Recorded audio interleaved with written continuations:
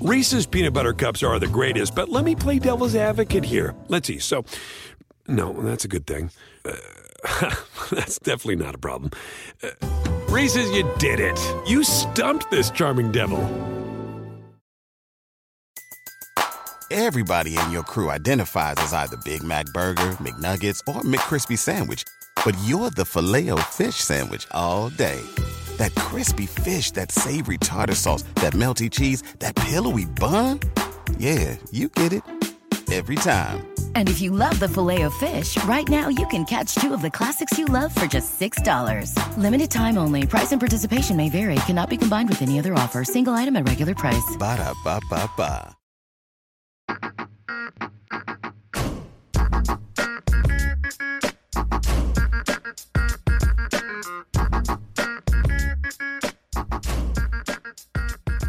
Hello, everyone. Welcome back to the Roto World Football Podcast. We're taking a break from the press conference series, the draft press conference series, to welcome in Evan Silva, who all of you know, and if you don't, I don't know what rock you've been living under. But we're talking about AFC team and the state of each roster through a fantasy lens with a fantasy focus, however you want to put it. So these podcasts will be splitting up into two parts. The first is the AFC West and South, which is obviously this one. That means we'll talk about CJ Anderson in Denver, the trio at running back with the Kansas City Chiefs, what to expect from Amari Cooper in year 2 with the Oakland Raiders. Antonio Gates is still chugging along somehow with the San Diego Chargers, but will that end the season? Then moving on to the AFC South with the Houston Texans and Lamar Miller, that big signing in the offseason with the Colts. They didn't meet expectations in the 2015 season, but could they match them and kind of exceed them in 2016? The Jacksonville Jaguars, how they absolutely will not reach the expectations that they set last season and expect them from a fantasy perspective, that production to go down this year. And we'll finish up with the Tennessee Titans and how soon Derrick Henry will take over that lead ball carrier role. So first, once again, starting with Evan here with the Broncos and CJ Anderson. Much requests from our first round mock draft prior to the NFL draft, April 28th NFL draft, where I think I got 16 of the 31 picks correct, something like that. We're back to talk about the AFC and kind of the state of each franchise with a bit of a fantasy lens or spin on each. But we should start with the Denver Broncos. So just thinking back, I think there were two different teams a little bit in terms of the playoffs and the regular season. But just thinking about the regular season here, it's not like they got great quarterback play out of Brock Osweiler and Peyton Manning. Now Mark Sanchez, Paxton Lynch. Should we expect a big difference or much of the same here for the regular season in 2016? Well, what I'm working on right now, what I'm going to be working on for the next about a month and a half are team-by-team fantasy previews, looking at, what are my expectations for all the relevant skill position players. And what we're doing right now is we're just going to give kind of a brief summary. These are my thoughts heading into those previews. And then when I really start to dig deeper into the numbers, some of my opinions might change. Mm-hmm. But when I first see the Broncos, I don't expect them to have a good offense. And they didn't have a good offense last year either. Right. But the expectation now is that they're not gonna have a good offense and that they're gonna try to play elite defense again, and they're gonna try to run the ball with a lot of volume, and they're gonna essentially try to hide their quarterback. It doesn't matter who it is. Okay. Doesn't matter if it's Sanchez or Paxton Lynch or your boy Trevor Siemian. No, my boy Zach Dyser is no longer on the roster. Oh yeah, so. That's right. He is on a roster though. Correct. I think the Texans. So last year with Demaryius Thomas, not a good season at all. Should we expect again improvement in there, or do you think one that Emmanuel Sanders is the quote unquote number one receiver on this team, the top target on this team? And then also, if you could quickly answer after that, obviously re-signing CJ Anderson, accepting that deal that he got in the restricted tender. Mm-hmm. It's kind of been musical chairs at that position for them in recent years. He's the one that has emerged. Do you expect him to kind of be a feature back in this offense? I do. And Kubiak came out and called him that. Okay. And that's how he was utilized in the Super Bowl. And I remember last year there were preseason games, there were games early in the season where CJ Anderson would kind of tap out.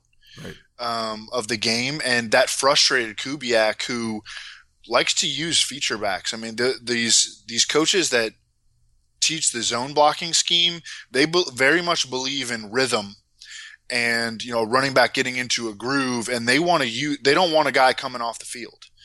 And I think that bothered Kubiak, and they used a rotation of C.J. Anderson and Ronnie Hillman for almost the entire season, and it took them a while, but they told us that they see C.J. Anderson as a primary back because that's how they use him in the most important game of the entire year. And even though they gave him that low tender, they did match the big offer that the Dolphins made to him. Kubiak comes out, calls him the feature back, the bell cow, and I expect him to open the season in that manner. And right now, I think that he's probably the player on the Broncos offense with so much uncertainty in the passing game that you can feel the most confident about. I still think there are, how many touchdowns is he going to score in a low scoring offense? The offensive line still doesn't look great. Right. A lot of injuries last year, but that means like a lot of guys, obviously that like they weren't going to get playing time maybe early on in their careers last season, got a lot of playing time. So hopefully if they are starters, if they are healthy, then they're better. But I mean, that's all theoretical. And they did sign Russell Okung. They signed Donald Stevenson away from the Chiefs. Not really difference makers. Maybe Okung can be a difference maker. They moved Ty Sambrailo to right guard. And right now they've got Max Garcia and Matt Paradis penciled in at left guard and center. So the O-line is still a question mark. I wanted to get your takes, Josh, on Jeff Hoyerman. Okay. Jeff coming out of Ohio State, because right now he's atop the depth chart at tight end. Yeah. And Devontae Booker, and then I'll say a couple things about the receivers. Yeah, I know that they loved Hoyerman coming out of college, and I think they were expecting a lot out of him during his rookie season, and obviously he was injured. During his time there, they used him in a variety of different sets. They used him in line. They used him as an H-back. They even put him out wide in some situations.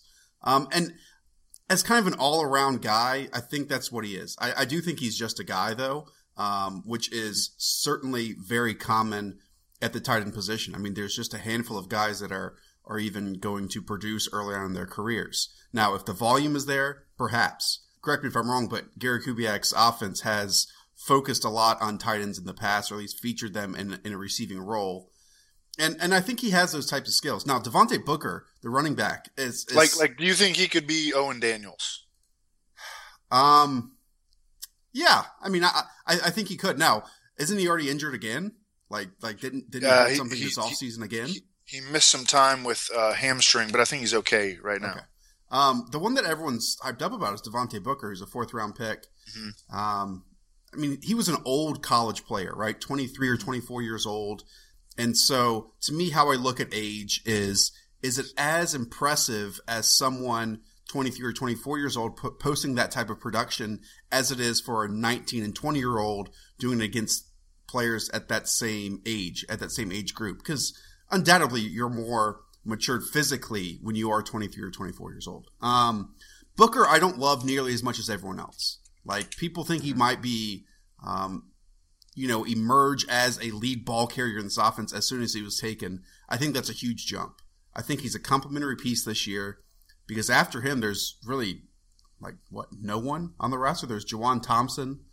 There's Ronnie Hillman, I guess, still, but that's about it. So I would think of him as a pure backup, not someone that I likely would even take as a late rounder, just because to me he doesn't have the talent to really emerge. But again, I think I'm in the minority in that department. Yeah, and I think I liked him more than you did, but he's also a 5th-round pick. He has medical concerns. Right. He's old. We have no combine metrics on him at all. So I think he suffered a meniscus injury towards the end of last season, if I'm remembering correctly. Yes. And I remember, there's some kind of more talking head types that immediately after he was drafted, they said, "Oh, he's the best running back on the Broncos roster." Right. I don't even know for sure if he's going to beat out Ronnie Hillman to be number 2. I don't think Ronnie Hillman's great or anything, but he's got a year in the offense. And Devontae Booker is just a big question mark. I liked him when I watched him play in college, but he's a big question mark. All right, Evan, you have to quickly go to the receivers because we got to move on. Right. The wide receivers, I think, are – so, like, if you were going to do statistical projections for the Broncos, these guys are going to end up with a lot of targets because the complementary receivers and Jeff Hoyerman, you're not going to project them with a lot of targets. But, it would not surprise me based on how Demaryius Thomas played last year. I don't think he played well. And it would not surprise me if the pendulum starts to swing a little bit toward Emmanuel Sanders this year. Got it. Let's move on to the Chiefs and stay in the AFC West. Again, not necessarily an offense that you go to in terms of a number of players with the fantasy lens, but Jeremy Maclin was super productive last season, was certainly fed in that offense. Travis Kelce is one of the most talented tight ends in this league and still very young. And then now they really have a stable of running backs that we've seen all be productive. It really just depends on which one will get the lion's share or the large workload.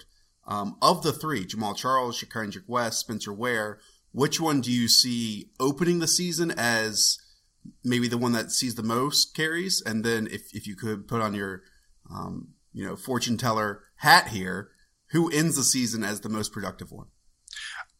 I'm a big Jamal Charles guy, and I don't think that this is a bad injury for him. He suffered it in week 5 last year. He's had a ton of time to recover. All reports have been, overly positive. The medical experts that I trust have the utmost confidence that Jamal Charles is going to bounce back from this. He's not yet 30. I know people like to look at him as if he's old. I mean, he's 29, but he was still absolutely squarely, playing like he was in his prime last year. I think he bounces back strong. Travis Kelce is a guy who is frustrating in fantasy because he doesn't have, he doesn't really have monster weeks. He'll have one or two. And at the end of the season, he's finished as a top 6 fantasy tight end now, or a top 10 tight end in back-to-back years. He was number 6 last year, but he really wasn't winning you weeks. And so because people invest high draft picks in him, he's kind of frustrating.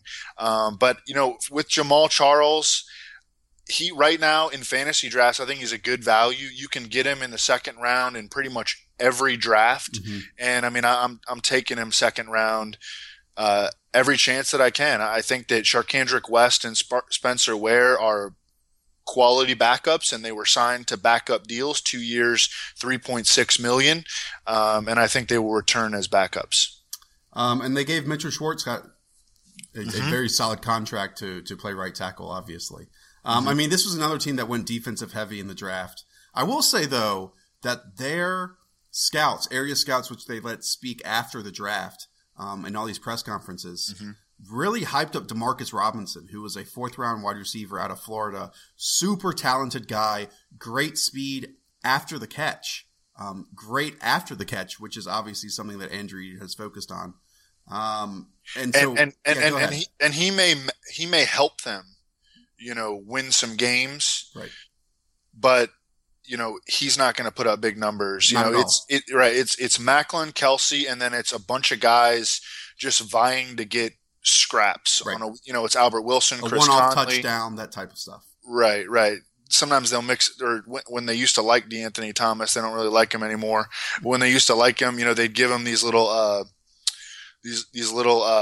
like speed out plays in the red zone. Yeah. You can see Tyreek Hill getting that this year, and DeAnthony Thomas maybe just getting cut. Okay, cool to move to the Raiders now? Yep. Okay.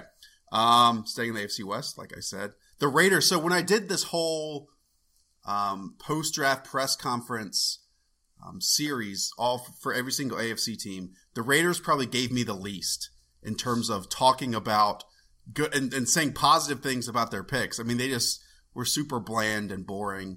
I mean, the coolest thing was that they put their 3 Super Bowl trophies that they won, 50 years ago behind them. That's about it. I will say, though, that this offense is super young in many ways, especially the Derek Carr, Amari Cooper connection. And when you look at Amari Cooper's rookie year, tons of production, right? And a good player, and yet his drop rate was still ridiculously high, and I think maybe the highest around the league. Yeah, he led the NFL in drops, 18. Which I think was something like maybe around 20% drop rate, which is, super high. I don't think I've ever seen one that high. But, I mean, I think we're both very, very, very optimistic about Amari Cooper in his second season. Definitely. I do wonder if he's being a little bit overdrafted in fantasy right now. I mean, you see him go second round, and this is an offense. Or just look at the makeup of this team. So they've gotten a lot better on defense in a really short period of time. Their offensive line looks like one of the best in the league. They're just going to kick people's ass, right? I mean, they're going to be able to run the ball, and that really is Bill Musgrave, their OC. That's his history. Loves to play power football. Now, with that, yeah. It seemed like the entire discussion in the offseason was that they're going to upgrade the running back spot, and on paper, they did not do that. And that's why you need to tell me what you think about DeAndre Washington. So I was looking this stuff up earlier. DeAndre Washington, I think he was, a fifth-round selection, if I'm reading this right? Yeah, fifth-round pick. An average athlete, and there's nothing wrong with average athlete. But I will say that in terms of a passing down running back, which I think might be his role early on, he can definitely do that. In terms of the Senior Bowl, when we look at pass pro reps and those types of things, he was one of the more competitive ones down there. And then obviously he was a sufficient pass catcher in that obviously widespread air raid offense at Texas Tech, if you want to call it that. They really liked him. I mean, I would say that I don't think he is exceptionally fast in a straight line. He's more of kind of the agile guy that wants to move laterally and those types of things. He does tiptoe to the line a little bit, in my opinion. And so if you're creating a lot of holes up front, I'll be very, very fascinated to see him during the preseason. And I mean, that goes for a lot of these rookies, but especially someone like him who, if Latavius Murray gets injured or just does not produce at the level that they want him to, I mean, the opportunity is there for him to take, obviously. Yeah.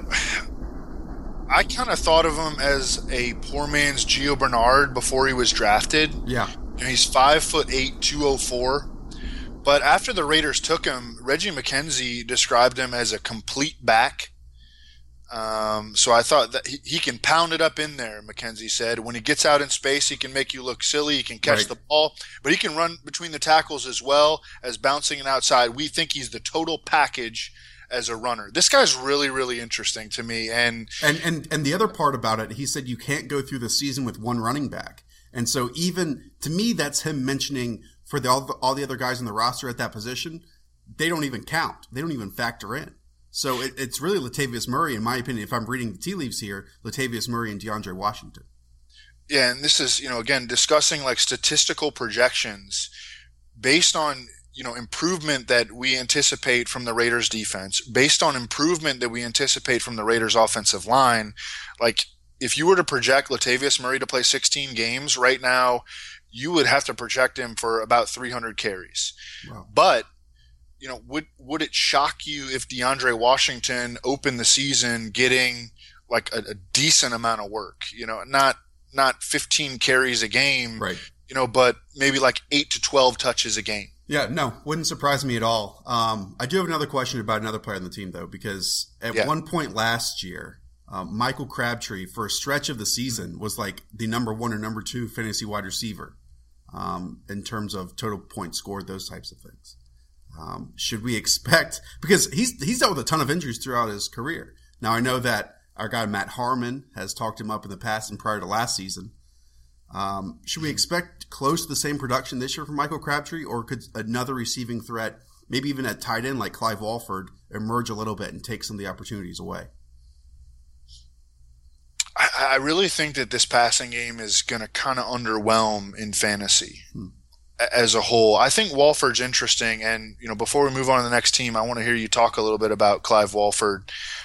Crabtree's numbers descended pretty sharply after he signed his contract extension late in the season. Now that's a small 4 or 5 game sample size after that occurred, but that's just something to kind of something to keep in the back of your mind. I don't think this is going to be a prolific passing game. I think that Amari Cooper will have exciting moments, and I think Crabtree is a useful player. Right. But I don't think that this passing game is going to be like a big time for fantasy this year. And it was at times in the first half of last year, but the team has gotten so much better since then. I think Derek Carr is overrated as well. Not in real life necessarily, but in fantasy. What did you think of Clive Walford coming out of Miami? So everyone was talking about my doppelganger Max Williams in that draft, right? And I remember doing TV with Kevin Gilbride, who obviously had a number of tight ends during his time with the New York Giants. And he kept pointing to Clive Walford as the number 1 tight end in that class over and over and over again. And I think we saw it during his rookie year. I mean, again, I would not call him a dynamic player. And I think there are only a number of dynamic receivers at that tight end spot that can do multiple things. But in terms of someone that is young and emerging at that spot and technically has the skill to stay on the field in every single package, I think he offers that in terms of his size and his skills. But in terms of being able to create after the catch or creating a true mismatch rather than being schemed open down the seam or winning some contested catches, I don't think he offers that next level tight end receiving ability like a Tyler Eifert does. Okay. Yeah. I watched a decent amount of him last year, and I thought he made some impressive catches, like along the sideline, some toe-tapping catches. He did that in college too, yeah. Yeah. So he's an interesting guy. Statistically, I think you project him for like 40 catches right now, and hope he lucks into 6 or 7 touchdowns. But I think the expectations should be pretty low for him as well. So let's shift over to another tight end, the 2nd round pick by the San Diego Chargers, number 35 overall, from Arkansas, Hunter Henry, the first tight end off the board. Obviously, the Chargers let Ladarius Green go and free agency, signed a pretty good deal with the Pittsburgh Steelers. This is a team that finally gave Green an opportunity over the last 2 years, and he did a lot with it. They view Hunter Henry as a complete tight end. Do you expect – Antonio Gates, performed well last season when he was healthy. How much longer can Antonio Gates kind of be the – and it seems like he struggles to move even when watching him, but he still produces. It's for real. It's like he's laboring out there. Is this a sooner than later thing that Hunter Henry emerges over Antonio Gates, or can they be used early on this season together?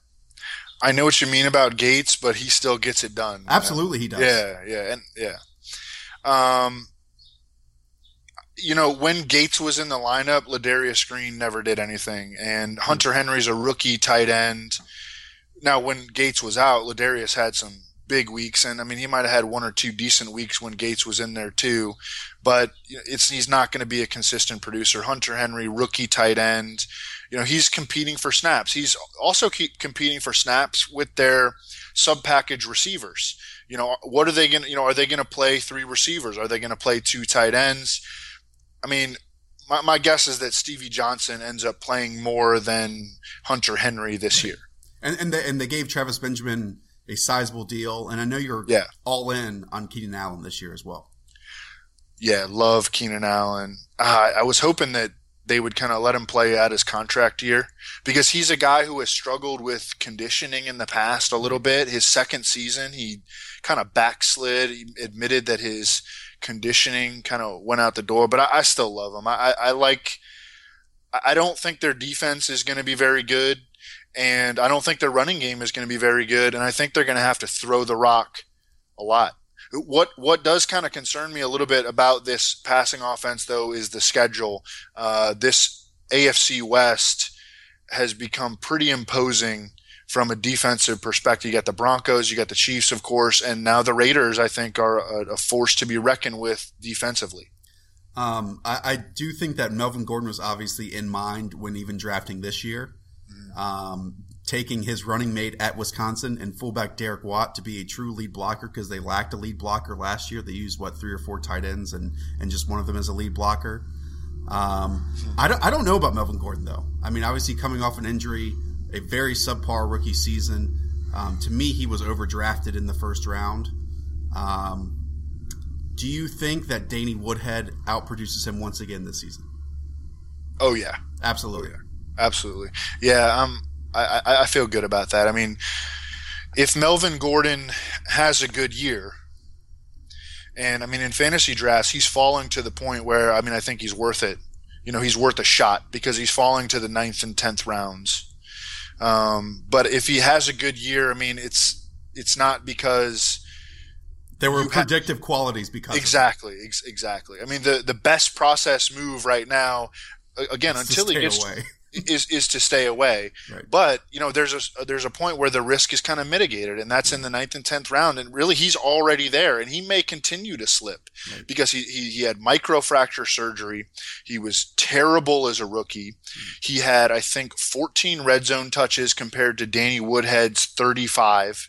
They use Danny Woodhead in the passing game and in the red zone. And how are you going to score fantasy points as a running back, especially with more and more leagues going to PPR? How are you going to score fantasy points as a running back when your receiving role is limited and you don't score TDs? And, there are legitimate questions about whether he can play at the NFL level. And now you got an injury added to all that. Preseason will be big for him. I guess he's healthy, but preseason will be big because we know how narratives can kind of shift even in those first handful of games. I mean, just look at in the opposite direction, Amir Abdullah last year. Yep. All right, let's move to the AFC South now. The Houston Texans, this was a fascinating draft, and I think you'll agree, really specializing in role players that they absolutely needed on the offensive side of the ball. So now you have one of the most complete wide receivers in DeAndre Hopkins, which allows you to take true role players in a Will Fuller, in a Braxton Miller, and in a Tyler Ervin. But how about your guy at running back, Evan? Lamar Miller. Should we expect a lot from him in his first season with the Texans? I would. I mean, I think he's a first-round fantasy pick. The Texans in Bill O'Brien's first 2 seasons as a head coach have finished first in the NFL and 5th in the NFL in rushing attempts. I think I fully expect him to be utilized much more heavily in the passing game. Last year he was PFF's number 3 overall pass blocking running back. He set career highs in catches, receiving yards per reception. He's maturing, man. And I think the Texans signed him at the right time, and I fully expect him to have a monster season. Hopefully, the question is, can he hold up to the workload? Because he's never had a big workload because the Dolphins were idiots. Right. So now we get to see him with a big workload. He gets to face the Colts, Jaguars, and Titans twice. So let me throw this one at you. I'm excited. Brett Coleman joined me on the last episode of the podcast, and this shocked me when he said this. He thinks that Tyler Ervin will outproduce Will Fuller and Braxton Miller during their rookie seasons combined. Because apparently they're going to create this new role for Tyler Ervin that's as like a slot receiver, running back hybrid, and have his own packages and be on the field a lot more than people are expecting. To me, that's bold for a 4th round pick. And also someone that does not beat first contact. Sure, he's crazy fast, but to me, he's more of an Andre Ellington clone than anything else. If you had to pick, other than DeAndre Hopkins, who, I mean, there's nothing really negative you can say about the guy, and Lamar Miller, who's your third choice as someone productive on that offense? It's funny because they kind of had that role last year. They just didn't have the player for it. Okay. They would use Akeem Hunt and Cecil Shorts on these kind of gadget sort of plays. And I can kind of see that, but that doesn't mean that Tyler Ervin's going to have, I mean, Will Fuller should catch around 50 balls. Really? Yeah, definitely. And I know you're a Notre Dame guy. We can throw that out there a little bit. And I like Will Fuller. I actually thought that people were kind of criticizing him a bit. You just accused me of bias on the podcast. Well, I think we all have our biases. I think it's just, better if we're honest about them. We'll get to Ruben Randall in the next podcast, Evan. No, but I mean, I think Will Fuller, and they even said this, if you don't have a receiver like DeAndre Hopkins, you cannot take a receiver like Will Fuller, because someone that can do everything, win at every single level in multiple ways like Hopkins, allows you to have someone that just has a single role like Will Fuller. I'll say this, though. Do we think Brock Osweiler is good? Like, can he maximize all of these skill position players, all these weapons that he's been given this offseason? No. I don't think so either. Now, there's an argument that this is a better offensive fit than Gary Kubiak's offense was, blah, blah, blah. Just from a pure talent perspective, Brock, wasn't good last year. He wasn't good in college either. No. No. So, I mean, that will be fascinating. Building up this offense. He wasn't even good in college. Right. That always scares me. Right. A guy's not good in college, you expect him to be good in the pros? No. And apparently he'll be giving more responsibilities in this offense, more checks at the line, those types of things. To me, that's the wrong direction with him. Coaching narratives sometimes scare me, but I really like Bill O'Brien's history with quarterbacks. Yeah. You could go back. You could take it back to Christian Hackenberg at Penn State. Brian Hoyer, I know everybody remembers his 4-interception playoff game, but he had the best season of his career last year. Ryan Fitzpatrick had a pretty good year under Bill O'Brien the previous season. You saw Brandon Weeden come in and easily have the best game of his career last year. TJ Yates had a pretty productive day against Darrelle Revis and the Jets last year. I mean, I kind of believe in Bill O'Brien, and I think that Bill O'Brien, really what it comes down to is Bill O'Brien is good at getting the ball to his best players. Yeah. And I expect that to continue to happen, even with a guy that is really not a franchise quarterback under center. There's a lot to talk about with the Colts. Last year, Andrew Luck entered the season as the presumed number 1 or number 2 quarterback off the board. That's fair, correct? Yes. You had Frank Gore, that there was a lot of optimism around him. Mm-hmm. Now, to me, they really solidified that interior of the pocket, the fabric of the pocket, with Ryan Kelly in the first round, the center. They allowed Coby Fleener to leave in the offseason, and hopefully that means more targets from Dwayne Allen. Pick one of those storylines, Evan, that you want to talk about. It's just the return of Luck, and because everyone was so disappointing last year, everyone is a pretty good value in fantasy this year. I don't know about Andrew Luck, though. I don't know if he's a good value. I don't get him in any drafts. I do a lot of these MFL 10 best ball drafts. I never get Andrew Luck. I mean, people will take him in the 6th round, and I'm philosophically opposed unless it's maybe Aaron Rodgers or Cam Newton. I'm not really looking at quarterbacks in the 6th round. And I really don't like anybody else on the board. I'll probably look at Aaron Rodgers or Cam, but,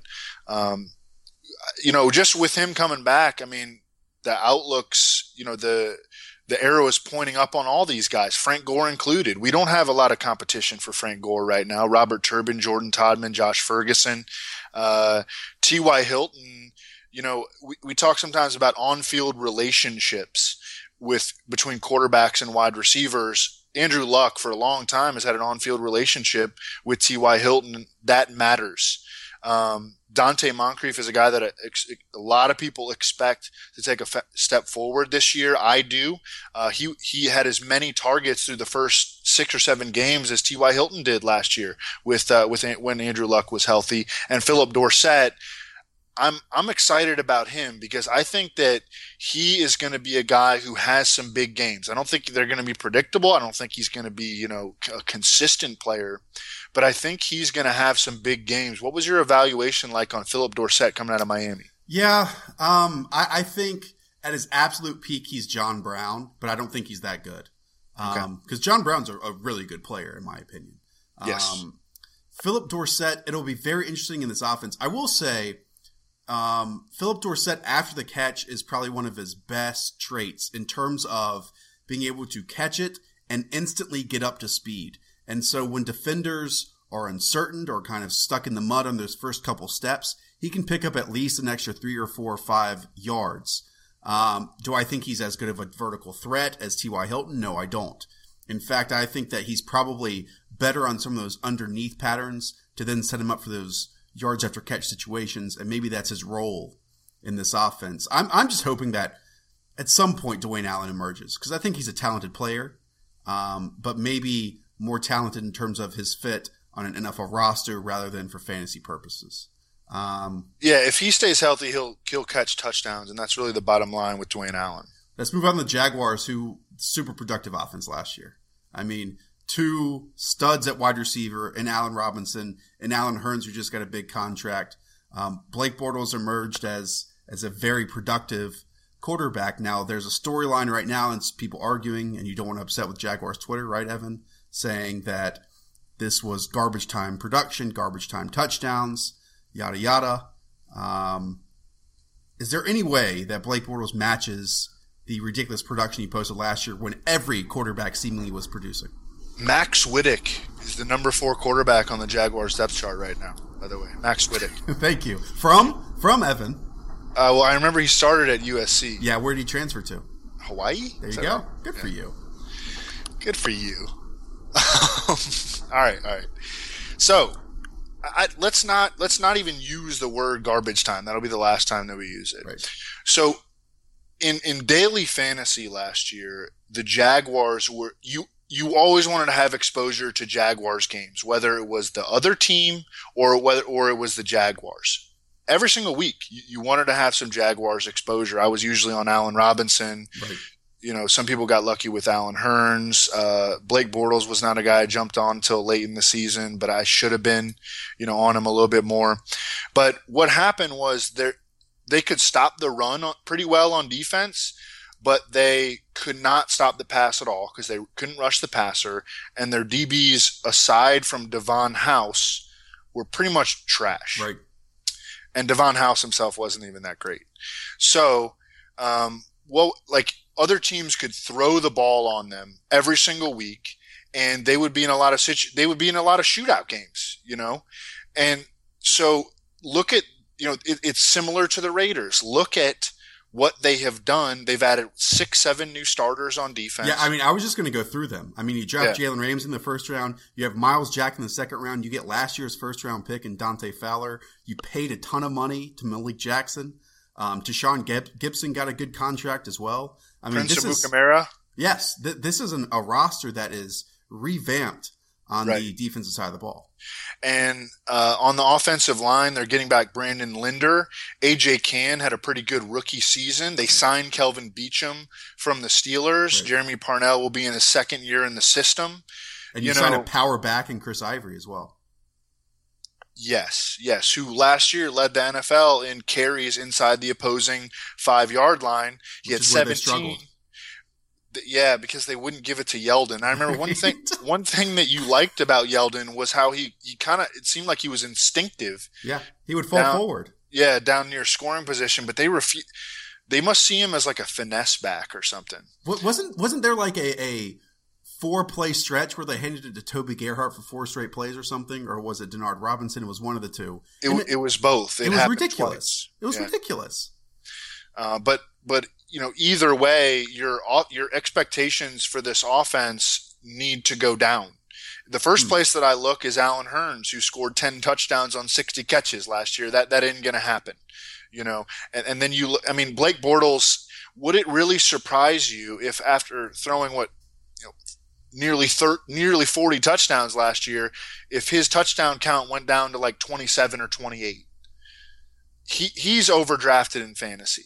Just the team is going to be better, so we're going to see less fantasy goodness. I think Allen Robinson is going to be all right. I really do. I think Julius Thomas will score TDs when they get down in the red zone. But your fantasy expectations should be considerably lowered for this team because they're better. Duval, his Twitter handle is at EVANSILVA. So you can hit him up there. Evan, when I say hashtag exotic smash mouth, what does that make you think? I think that they will use Mariota as a playmaker a little bit more. I think that they're going to play power football. I mean, John Robinson is their GM, their rookie GM has spoken about this openly, that they believe they can carve out an edge in the NFL because teams have gone so heavy on sub-package players who are smaller, and they're going to go try to beat people up. You know, whether they have success doing that, right, I don't know, but that's how I see you know, in an ideal world, Mariota has 17 pass attempts in a game. He has 4, you know, rush attempts for 30 yards, and DeMarco Murray gets 18 and Derrick Henry gets 14, and, you know, no receiver has more than 6 targets, and I think that that's how they want to play. Whether they're able to play that way, we will see. Teams have tried this before and failed miserably. Right. But I think that that's how they want to play. And in every single press conference, they would bring up the clock running down, that keep the clock moving. And to me, I mean, I understand it, right? So they want to play ball control. They do. And I don't know. I mean, I am conflicted on this because you know my evaluation of Marcus Mariota. Like, I think Marcus is an awesome player. He is.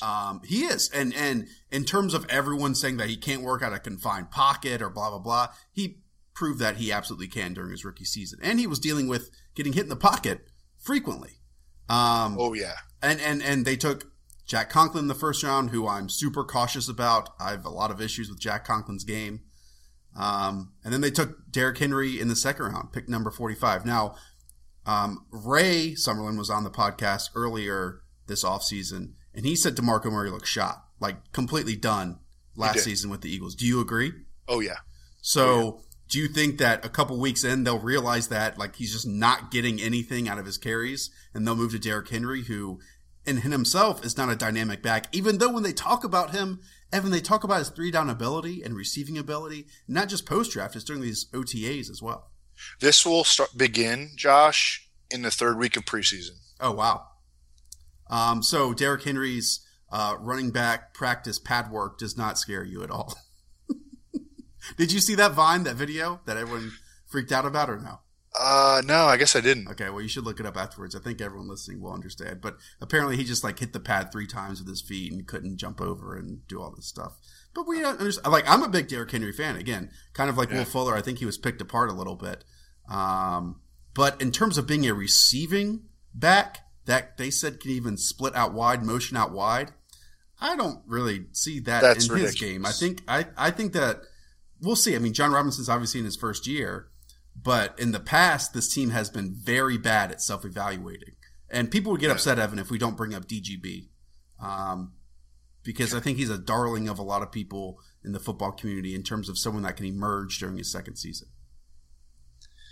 Yeah, and I mean, I love him, man. You know, I fell in love with him last preseason. He's a tree out there. He's so freaking big, and he's fluid.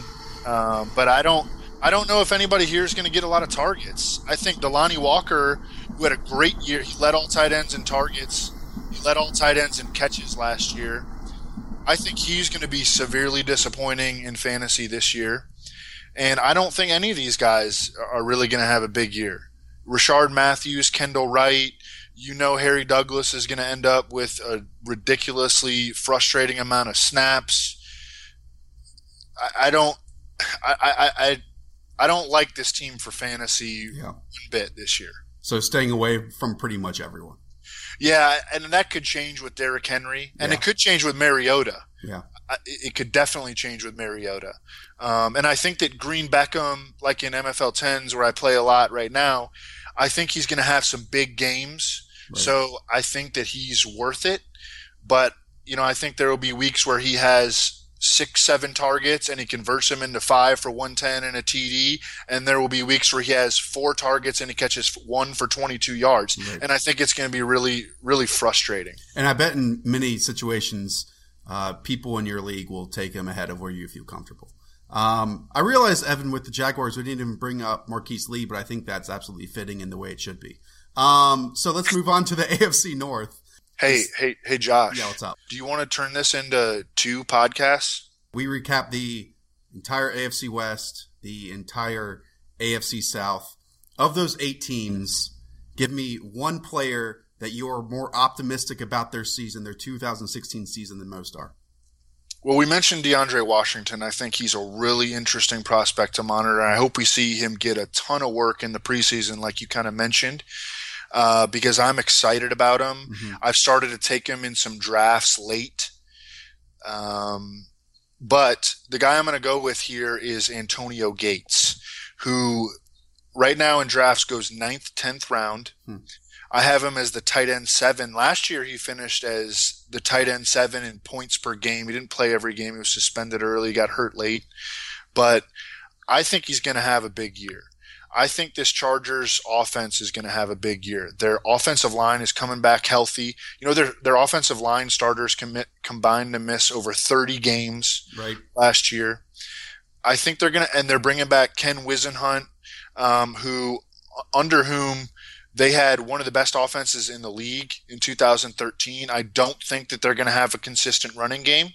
And I think a lot of targets are going to go to Keenan Allen and Antonio Gates. And I know that some people are excited about Travis Benjamin, and I get it. He's got some big playability. He ran sub 4.4 coming out of college.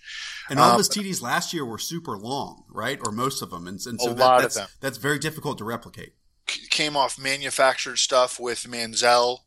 You know, but I think he's going to be a low volume, low target player. And I think Keenan Allen and Antonio Gates are going to get fed big time.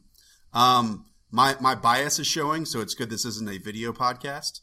But I'm going to go with Kendall Wright. I mean, at some point this has to happen with me, right, Evan? Like Kendall Wright, you start last season on that opening game, and it was those RPOs, those run pass options with Mariota and Kendall Wright, and the middle of the field is wide open. Now I understand that defenses learn, blah, blah, blah. But if Kendall Wright can stay healthy, I know he gained weight, like 15 pounds or 17 pounds this offseason, which I'm not a big fan of. Right. But I mean, I guess this is his last season under contract, or at least I think it is. Well, he's cheap. In drafts I'm doing right now, he goes 13th to 15th round. It's got to happen. It's got to happen at some point. Or I could just be wrong, which never happens. All right, Evan. So I'll retape the intro. Just this is behind peeling back the curtain. But we were planning to do all 4 conferences or 4 divisions in the AFC. We only did 2. All right. Thanks so much for listening. And obviously we would always appreciate it if you could leave us a review or rate us on iTunes. You can also find the podcast on Audio Boom or Stitcher. And obviously with the NBA Finals ongoing, with the NBA draft coming up, check out NBC's Pro Basketball Talk podcast or Roto-World's Fantasy Basketball podcast. You can find them on the exact same platforms as you do this one.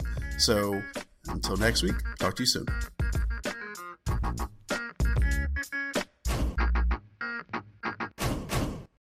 Reese's Peanut Butter Cups are the greatest, but let me play devil's advocate here. Let's see. So, no, that's a good thing.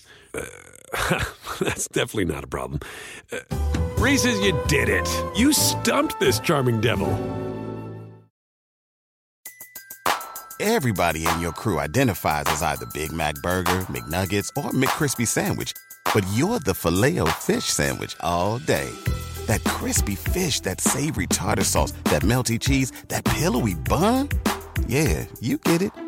Every time. And if you love the Filet-O-Fish, right now you can catch 2 of the classics you love for just $6. Limited time only. Price and participation may vary. Cannot be combined with any other offer. Single item at regular price. Ba-da-ba-ba-ba.